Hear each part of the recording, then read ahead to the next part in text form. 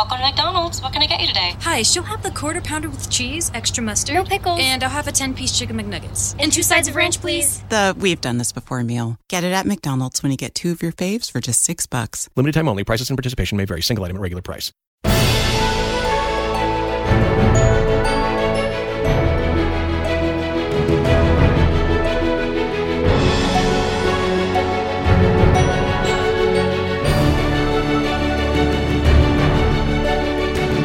Hello and welcome to Little Gold Men, the award season podcast from Vanity Fair and Panoply that proves that award season really is a year-round event.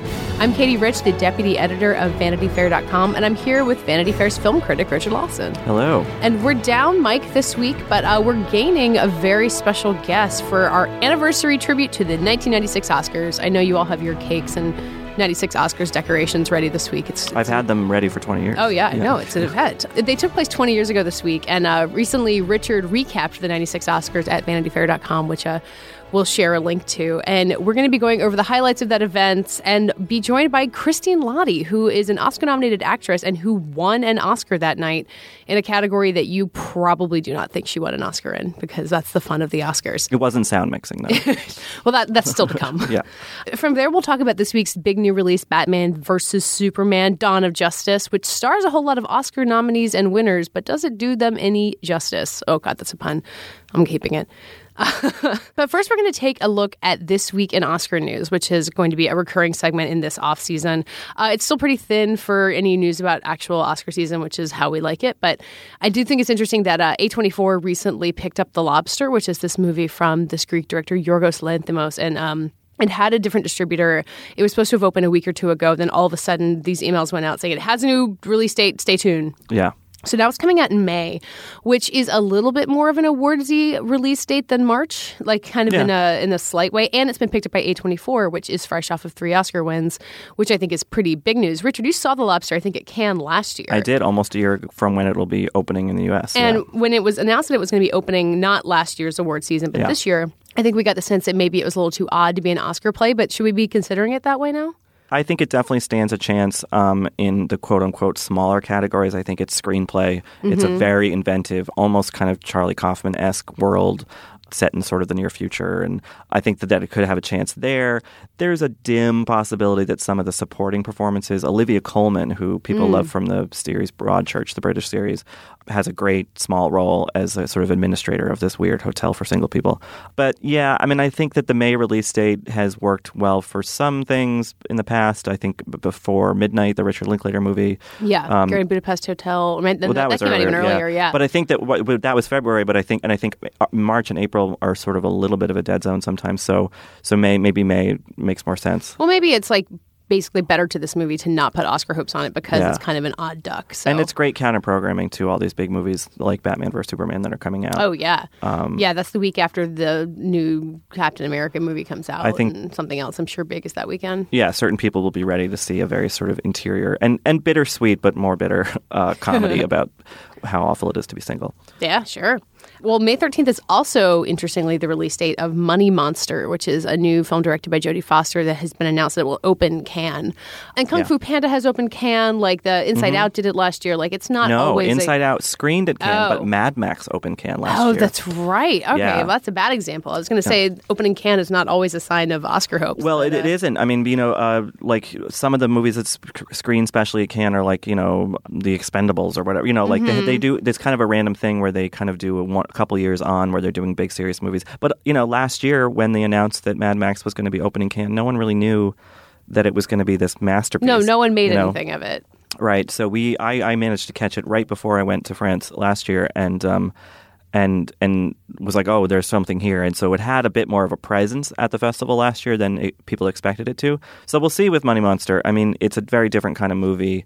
I think one thing about it that's odd as a Cannes choice in some ways is that it seems to be a very American story. Mm-hmm. It's George Clooney as like a Jim Cramer style financial analyst on television, like all the shouting of cable news. Yeah, which they have cable news over there, but I think it exists a little bit differently, as do sort of the financial realities of today. So I don't know. I'm eager to see it. I hope to see it before I leave, but you're going to Cannes. We can people can look forward to that. Yeah. The lineup for the films in competition won't be announced for a few more weeks because they like to keep you sweating and guessing about it. But at least we know this. So so that's, for cynical purposes, there will be movie stars at Cannes this year. So that's exciting. That always makes for good photos at the very least. Exactly.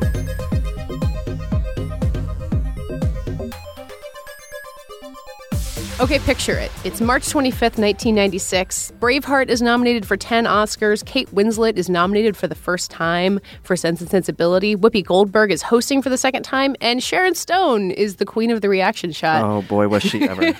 Richard, you recapped the 96 Oscars. This has become a tradition. You've been doing these look-backs at Oscar ceremonies from the 90s every Oscar year. Yeah, it's a sort of technically a grueling task just because it's a lot of screenshots and timestamps and all that. And you're watching junk. like a DVD copy from grainy, a VHS. and there are better quality videos on YouTube, but they're not the whole show. So it kind of, and I think that the graininess actually lends a certain sort of especially when you're screenshotting like the ads for the made-for-TV movies that were on in between like the Barbara Walters special.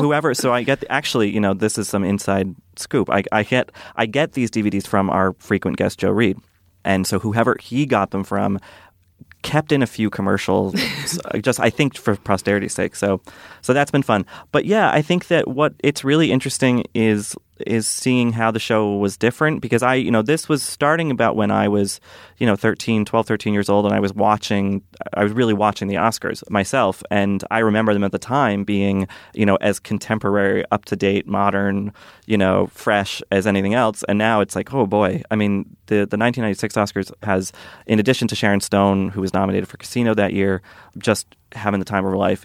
She's just enjoying it in a way that, I feel like too many celebrities pretend they aren't. And we should say that she responded to you on Twitter after you tweeted about this. She followed me on Twitter. On Oscar night this year, she tweeted out the link to the recap and said, I hope that nominees tonight are having as much fun as I had 20 years ago. I mean, she's just a class act. So, but looking at it from Sharon Stone, obviously is the highlight. But they tried to do the costume design awards as a fashion show featuring all the top supermodels of the era, because we had supermodels back then. It's not a bad idea, honestly. Like if they brought out Gigi Hadid. Well, that's the thing, is that we now have supermodels again. We didn't for a while, and now the new generation's here. But then it was Naomi Campbell and Tyra Banks and Marcus Schenkenberg and all kinds of people. So that was kind of funny, and there's some really hokey musical performances and some great hair, some great old couples. Brad Pitt is introduced, but not Gwyneth Paltrow, because she was just kind of hitting big. Like Seven came out like a year or months later. Yeah, so that's kind of fun. But one of the kind of, I think, wonderful bits of trivia from the 1996 Oscars is that Christine Lahti, an actress we associate with television, she's won an Emmy and Golden Globes, for Chicago Hope and various other things. But she won an Oscar that night for a live-action short film, and she was gracious enough to get us on the phone. So I think that we should maybe just go to that. Yeah, Christine can talk about it way better than we can, because she was actually there. Yeah, so let's go to that. Christine, thanks so much for being with us. My pleasure. Hi. So can you take us back 20 years and tell us a little bit about how you got to that Oscar ceremony and that win? What was the genesis of this short film that you made? Yes, it was a program for Showtime that Janet Memel at the time was running called, I think it was By Actors or something. Anyway, it was a series of short films that she produced for Showtime, directed by well-known actors. And it gave a lot of first-time directors their shot. I was one of them. And I had developed this short story initially just to perhaps act in and maybe be a TV movie or a small indie film. And then when Janice said, well, do you have anything you want to direct? I said, well, look at this. And she looked at it and she said, well, not only are you going to direct this, but you have to act in it too. Mm-hmm. So that was like, came from the heavens. It just dropped into my lap. So it was actually a kind of dry time for me. Acting-wise, I just had twins, and I thought, well, why not try this? And then, of course, everybody said, you can't act in this and direct it. And I said, I'm not giving this part to anybody else. Sorry. I had developed it for myself. It's a great, funny, comedic, sexy part. Nobody was casting me in funny, sexy parts. So I said, I'm going to star in it and I'm going to direct it. And then it turned out pretty well. Yeah, I should say so. So it was originally, it was made for Showtime, but when did it enter into this sort of Oscar conversation? I mean, was it a conscious choice, obviously, on your part to submit it, or how did that all work? I think they submitted all these short films, which was part of this series. It had to play for a week in theaters, and then it was submitted by them for Oscar consideration. So, I mean, how did you feel when that became eligible? I mean, you make a short film, you want to give yourself a good part, but was there an Oscar nomination ever in your mind when you put it all together?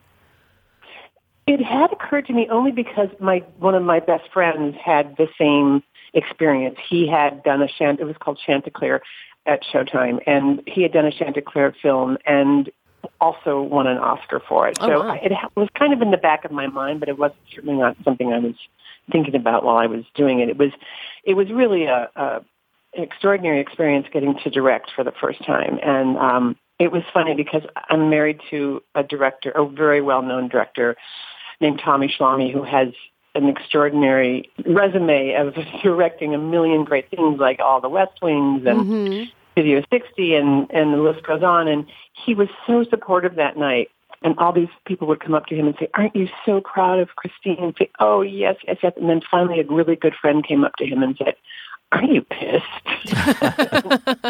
He said, "Yes, this is ridiculous. How did this happen?" First time out of the gate. Yeah, exactly. Yeah, exactly. Now, you had been nominated as an actress for Swing Shift in the 80s. And so how was the experience different as a filmmaker versus an acting nominee? Was there any sort of noticeable difference, or was it all kind of the same mad swirl of luncheons and all that stuff?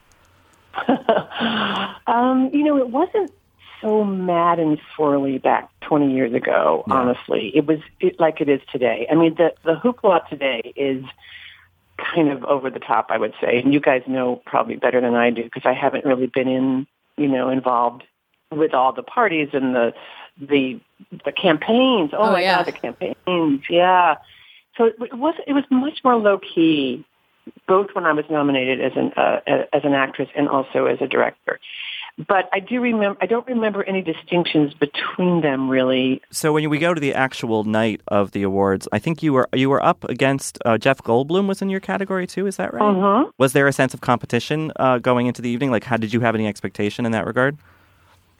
No, Jeff Goldblum and I are good friends, and I believe we'd already worked together, or we were about to. We did a movie together called Hideaway. And then also Griffin Dunn and I were friends because he produced Running on Empty many years ago that Sidney Lumet had directed. So we were friends, and I think it was all just fun and, pretend kind of competition. I didn't have, it was certainly not seriously like, I've got to get this. It was none of us felt that, at least from my point of view. Well, then how did you feel when your name actually got called? Did you feel less prepared because it was so uncompetitive? No. I wrote a speech. I think we all wrote speeches just because I don't know why you wouldn't. To. Right? Yeah, why wouldn't you write a speech? You know it's going to be either you or 4 other people. That's it. Yeah. So I wrote a speech for the time I was nominated for Best Supporting Actress as well. But yeah, when my name was called, it was just, thrilling. And it was funny because the first time I was nominated for an Oscar for the acting award, I had read all the odds are this, and here's who's expected to win. And there was a little of that going on still. And people picked their favorites and who should win, who will win, those things. And I was kind of the favorite. So I was thinking, well, this might happen. And both of my legs were asleep. I don't know how that happened. So had my name been called, I literally think I would have had to crawl up to the stage because I how you have to kind of wait a second while the blood comes back to your feet. Oh yeah. So it was so funny because I thought as they're about to announce the winner, I'm panicking, thinking if they call my name, I can't go up there.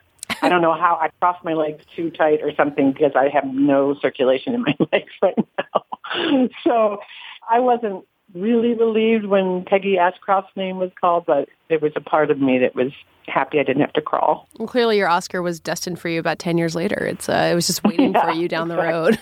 Do you remember giving your speech? I know a lot of people say that they get off the stage and they're like, oh my God, what just happened? No, I don't remember much of what happened. I do remember that Jana and I had decided how much time we were each going to take because it was so specific.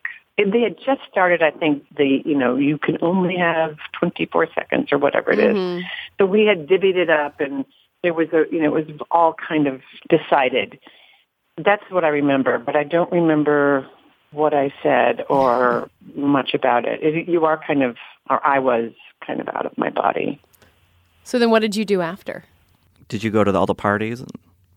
Yeah. Afterwards, we went to the governor's ball. The first time I was nominated, I was with my parents, and that was really fun because my mom was such a kind of I don't know, just kind of overwhelmed by all the Hollywood stars. I think it was Gregory Peck or somebody came up to her and said, is this a great night for you, your daughter nominated? And she said, well, it's a great night for me that I got to meet you, something like that. He was so starstruck. And for this one, for the directing, I think I just went with my husband, and we went to the governor's ball, and then we went to Sardi's.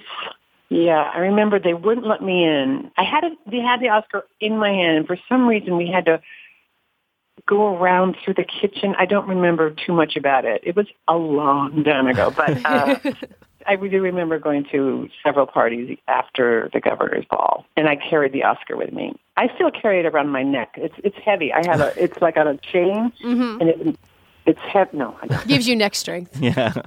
Yeah. Where does the Oscar live in your house or office? Well, right now our house is under construction. It's in a box, and we're in a rental house about 5 minutes away. I haven't seen the Oscar for a while. When the kids were young, my daughter would dress up my Emmy and my Oscar. My Emmy had Barbie clothes on it all the time. My Oscar had Ken doll clothes on it. And that seemed fitting and kind of adorable and, took away some of the gravitas, which is, I think, important because they are, they're wonderful, but they're also silly in a way because really what is it? It doesn't really change anything except you have a wonderful night and you have, it's a boost in the arm, a shot in the arm of encouragement and support. But I loved when they were dressed up in their little clothes. And then when they grew up, the clothes came down and they were just in all their naked glory on my mantle. That sounds like an appropriate life cycle for these awards. Yeah. Exactly. Now they're just naked and owning it and loving it. So I in some ways hate to ask you about this, but I feel like we are duty bound to. You have another award. You have a famous Golden Globe Award.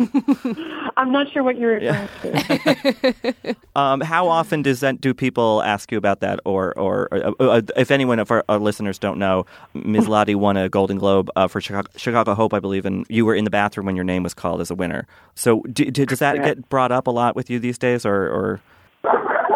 Every single time I do an interview, it's brought up.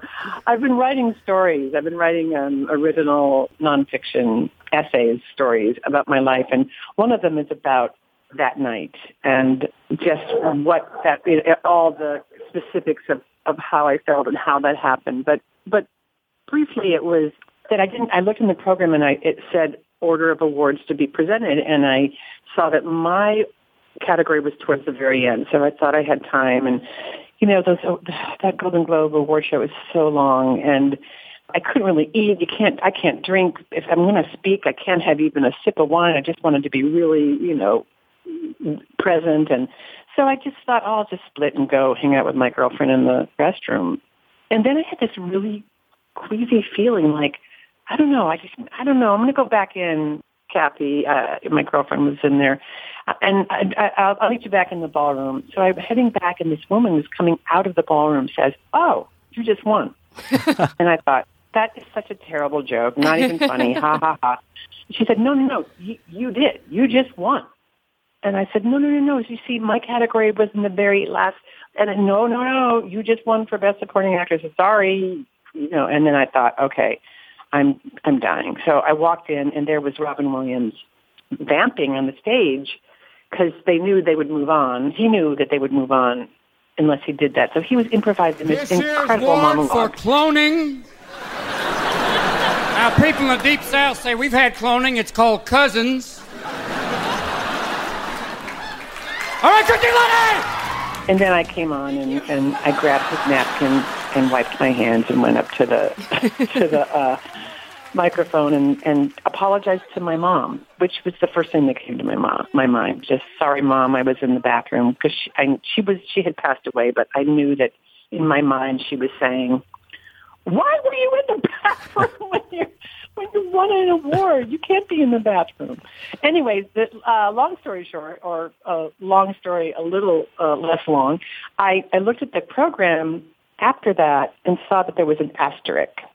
And I didn't see that before. And in the asterisk it said, order of awards to be presented subject to change. Oh, dear. And they changed it on me. Of course. I remember it being this wonderfully human moment in a sea of kind of glamour. And not that you winning wasn't glamorous, and you looked lovely, of course. But, it was just a very nice human kind of thing. So, it's a great... I think a lot of fans of award shows, it's a great memory for them. Well, I'm glad to hear that, but it's funny because in my story, the last line is, I will have this, when I die, I will have this whole body of work as, hopefully a serious actress and director and maybe writer, and yet there'll be only one thing on my tombstone, Christine Lahti. She was in the bathroom when she won her Golden Globe. No, that's what I'm going to be known for. Well, I think that's probably a good place to end it. So I thank you, Christine, so much for doing this. Oh, my pleasure. It was fun. Thank you. Thanks again to Christine Lahti, who is an Oscar winner for the short film Lieberman in Love and a nominee for Swing Shift. She won her Golden Globe, her famous Golden Globe for Chicago Hope, and her Emmy that wore clothes for a while for Chicago Hope as well. And thank you so much to Christine for joining us.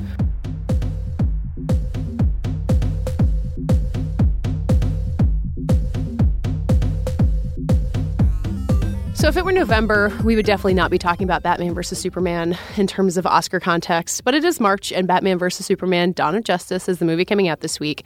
And Lord knows this thing might get a visual effects nomination somewhere down the road, or who knows what. But the response to this movie has not been that great so far. It's a Zack Snyder movie. Man of Steel, I think, got pretty negative critical reviews as well, so maybe this isn't a huge surprise. But Richard, is Batman vs. Superman worth people's time more than the reviews might suggest? Well, I would say in terms of its Oscar chances, it might get nominated for most special effects, not necessarily best. I don't know. The year is young. You never know. That's true. No, I mean, I was really down on Man of Steel. I think that it's one thing to have three Batman movies that are sort of set in this very serious, dour tone. But once you get Superman, who's a flying alien who can shoot lasers out of his eyes, wears a big red cape, wears a big red cape and a big ass, this kind of really humorless, self-serious tone doesn't really work. And so Man of Steel, I think, suffered for that, and also because it's just this senseless melee of destruction that a whole city is basically raised, and kind of cui bono, like what are we really watching? Mm-hmm. So I went into Batman v Superman: Dawn of Justice with some trepidation, and a lot of those similar problems are there. The self-serious tone, the sort of why, the kind of murky motivation, why is anyone trying to do this? Why are Batman and Superman fighting? Oh my God, the question I felt like such an idiot riding the subway, being like, but guys, why does Batman want to fight Superman? Right. And no one really had a a good answer, and we had just seen a 2.5-hour movie about it. Yeah, there's a thin sort of, which actually kind of brings me to what I liked about the movie. There is a thin line of sort of questioning about the need, the necessity of superheroes, the safety of their existence. It's a kind of mulling over of these sort of broader, questions about what would society do if some avenging superhero came in from space. Yeah, which is And Batman represents the negative side of it. He's like, this is dangerous and I want to stop him. But then it takes on this weird personal dimension that the movie, I don't think, sells really convincingly. This sounds like a cliche coming from an Oscar season podcast, but I swear the parts with Holly Hunter in them are the most interesting in terms of themes, because she's playing the senator who's kind of doing this inquiry into Superman and saying, hey, this guy fought another alien over a city and destroyed a bunch of people. I mean, it's kind of a meta commentary on the way people reacted to Man of Steel, which is interesting. But she's raising these questions, and in a way she's kind of allying herself with Lex Luthor, which is not a great idea. But she's bringing up these things that it makes you want to watch kind of a civic drama set in a world of superheroes where Exactly. you're watching people deal with this. And I've heard that TV's Gotham is not what that is, even though I would watch that show. It had that potential. I think that's exactly right. And I think civic drama is a great phrase for that, because that's the stretch of the movie. I would say it's maybe about 25 minutes, 30 minutes, somewhere toward the middle, where really Holly Hunter's character is representing this sort of Senate that wants to question Superman. And then there are all these other issues, partly raised by Bruce Wayne, but not as compellingly as by other people. They have a lot of talking heads: Neil deGrasse Tyson, Andrew Sullivan, Charlie Rose, talking Andrew about... Sullivan was the one that really... Yeah, it's like, well, good for him. Anderson Cooper. Yeah, Anderson Cooper, Soledad O'Brien. Oh, Nancy Grace, too. Nancy Grace, It's quite a crowd. Yeah, but it creates this sort of like, you wonder like, man, it would be actually really cool to watch a movie that took place in a world where superheroes existed, but didn't sort of necessitate some, huge battle sequence that makes no sense at the end, that feels all Deus Ex Machina. Yeah. Where if it was just like, I guess maybe there's an argument to be made that parts of Watchmen, which Zack Snyder also directed, which I mentioned in my review, but maybe there's some of that element in there, but like even then it doesn't take focus where. And look, I don't think a studio is going to back a $150 million movie that's about people talking in rooms about superheroes. Yeah. But I don't know. I would watch it. But what this movie made me think of was The Dark Knight, which is in some ways is where all of this was born. I mean, Batman Begins was the first dark Nolan Batman, but The Dark Knight was this huge hit. And the most impressive visual effect in that movie that everyone remembers is a semi-truck flipping over. Yeah. And it blew people away. People applaud in the middle of the room. And, it cost, I can't imagine how much that cost compared to the price of the giant monster who shows up at the end of this movie. Right. And that was a practical effect. Yeah. And that movie in some ways is that civic drama that you're talking about. Yeah, you're right. It comes down to the stakes all amongst actual human beings who, and like one ship full of people who might blow each other up. It's really so low stakes compared to what we've been bludgeoned with in a way for years with the current superhero movie wave. Yeah, and I think that I don't know if it's, I don't want to really speculate about whether it's Snyder or whether it's studio pressure from Warner Brothers and DC, but like Batman v Superman does feel this need to, I guess bringing Superman in just by dint of him being an alien sort of brings in these sort of cosmic elements. But, there does feel like the film feels pressured almost to expand its universe to sort of match the Avengers.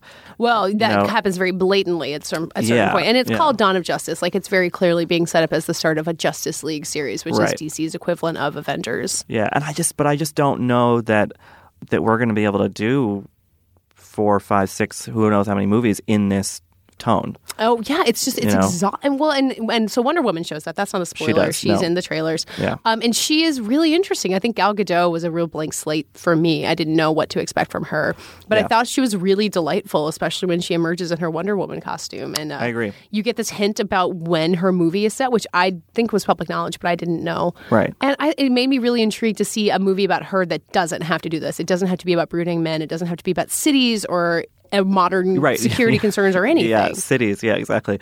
No, and I think that she's firmly a supporting character in the movie. Yes, she's a very small part. But watching her and then comparing her to... And look, Ben Affleck does a fine job as Batman, but just like, I don't give a shit about this rich, sad guy who, like, does bad things. Like, who we've seen, 8 movies about in the last decade. We get, in the beginning, I don't think this is a spoiler, we get a sort of montagey origin story for Bruce Wayne, and it's like, I have seen that Bruce Wayne's parents get 7,000 killed. times. I don't need to see it again. I know we're going to get it in her own movie, right? That is happening. Yeah. There's going to be a Wonder Woman movie. It's just, just the tantalizing bits that we see of her in this movie. It's like, for God's sakes, like, let's at least do that. Like, that's something new that we haven't seen before. Just like the sight of a woman wielding superpowers. Like, I realize how rare that is. I mean, the X-Men movies have done it more. Like, you had Scarlet Witch in Avengers, kind of, her powers. But, Wonder Woman's got a golden lasso. It's cool. Yeah, she's like toe-to-toe. So, and she's stronger than Batman, so... Yeah. I like Ben Affleck as Batman, too. I feel like I could watch more movies with him. I mean, he's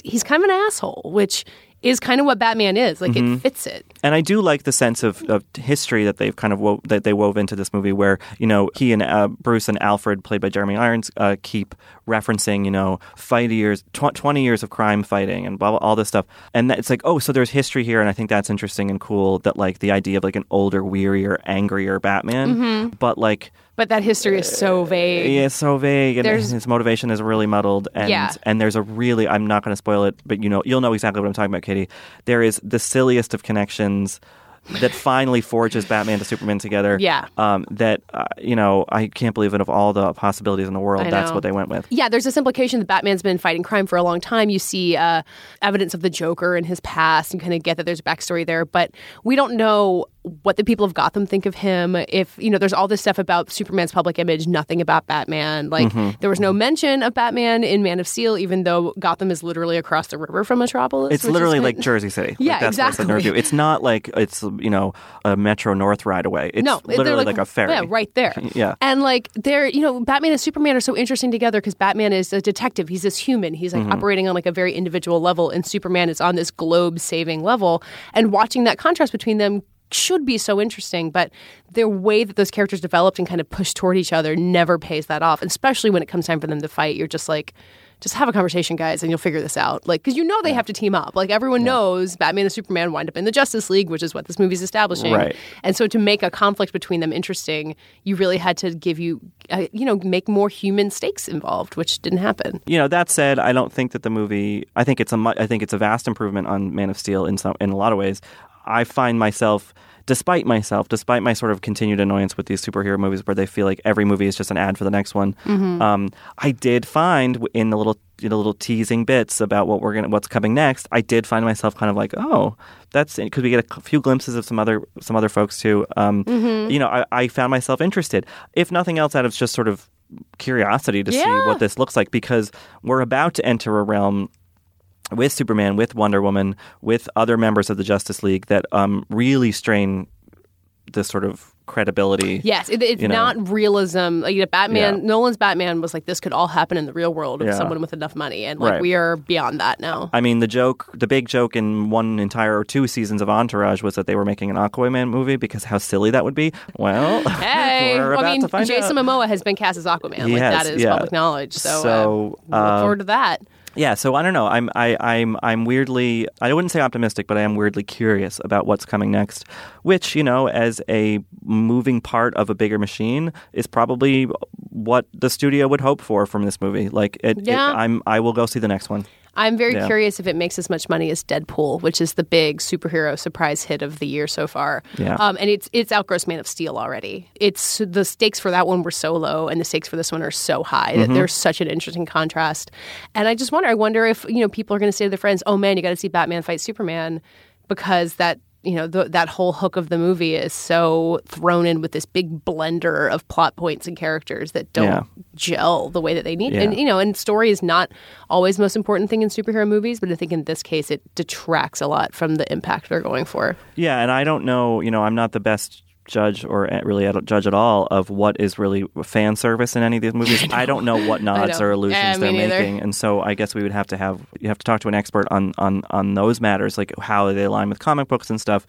Yeah. But I will say, from my perspective, there was enough in this movie that I felt that were nods to the comic book fans, where I was just like, well, okay, but I don't get it. Yeah, oh no, that happened to me. There's one specific moment where that really happened, but there's even a part where a character gets outfitted with like a futuristic wheelchair, and I was like, is that a thing? Is he going to be a villain? Exactly. Every little thing, I was like, oh, every time they would just focus on like a random extra, I was like, oh, is that like a character? Is that a thing?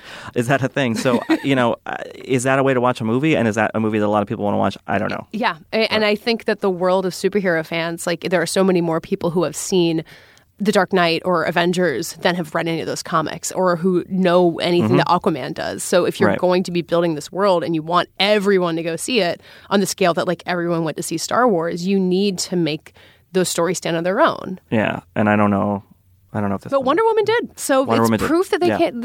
It's proof that it can happen. But this is just the very beginning of a very large machine. So another machine, and then we get Civil War like next month. I know. Yeah, so. the Captain America movie that is also just an Avengers movie comes out next month, and Captain America fights Iron Man. So it's a same bros fighting bros. It's a tough spring. It's their world. We're just living in it, I guess.